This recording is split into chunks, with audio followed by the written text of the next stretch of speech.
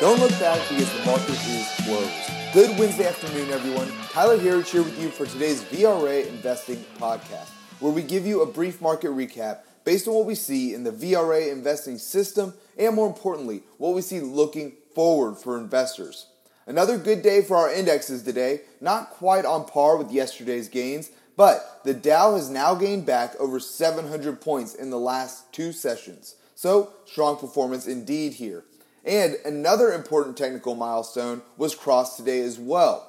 In the last two sessions, 3 out of our 4 major indexes are now back above their 200-day moving average. The Dow Jones got above this mark today. The Nasdaq and the S&P 500 both crossed through yesterday, so confirmation days there today. Well, we weren't really below these levels for very long, but we certainly want to see them hold going forward, as this is a very important technical indicator here, so a very important hurdle that we just crossed.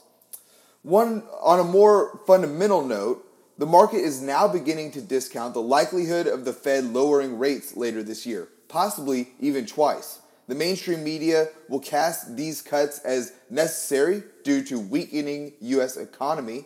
Know this though, we're not buying it. We don't see that as the case at all. When you look at global rates, the United States is well above the norm, with rates globally at roughly 0 to 1% in most of Europe and also Japan. Lowering rates is the smart move in making the United States more competitive in the global marketplace. Cutting rates here will simply be a correction of having gone too far last year with the rate hikes that we received, making our economy more competitive and simply adding fuel to the fire of this bull market. We believe that we could have just seen the lows set in place for this year at the end of May. Looking at our market performance today, the Dow finished up 0.82%, finishing at its highs of the day to 25,539. The Nasdaq finished up 0.64% on the day to 7,575. And then the S&P 500 also finishing at its highs of the day at 0.82% to 2,826. And lastly, we did have one index finish in the red on the day, and that was the Russell 2000. After what looked to be a positive open, slipped into the red, tried to rally back just after midday here, but couldn't hold on. Did finish off of the lows of the day, so that's good, but really overall pretty flat. Finishing down 0.12% to 1,506.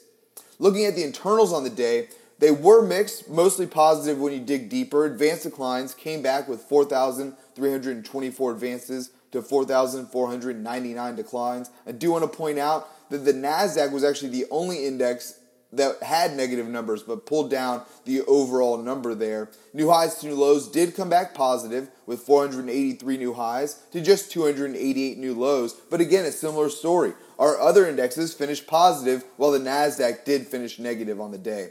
Lastly, up-down volume overall came back negative on the day as well. So not great numbers from the internals, but when you look at the sector performance on the day, we saw some great numbers. 10 out of our 11 S&P sectors came in positive today, with 5 of those sectors coming in with 1% plus in gains. So a strong day overall. We were led by real estate and utilities, which were both up over 2% on the day, followed there by tech, consumer staples, and industrials, all up over 1% as well.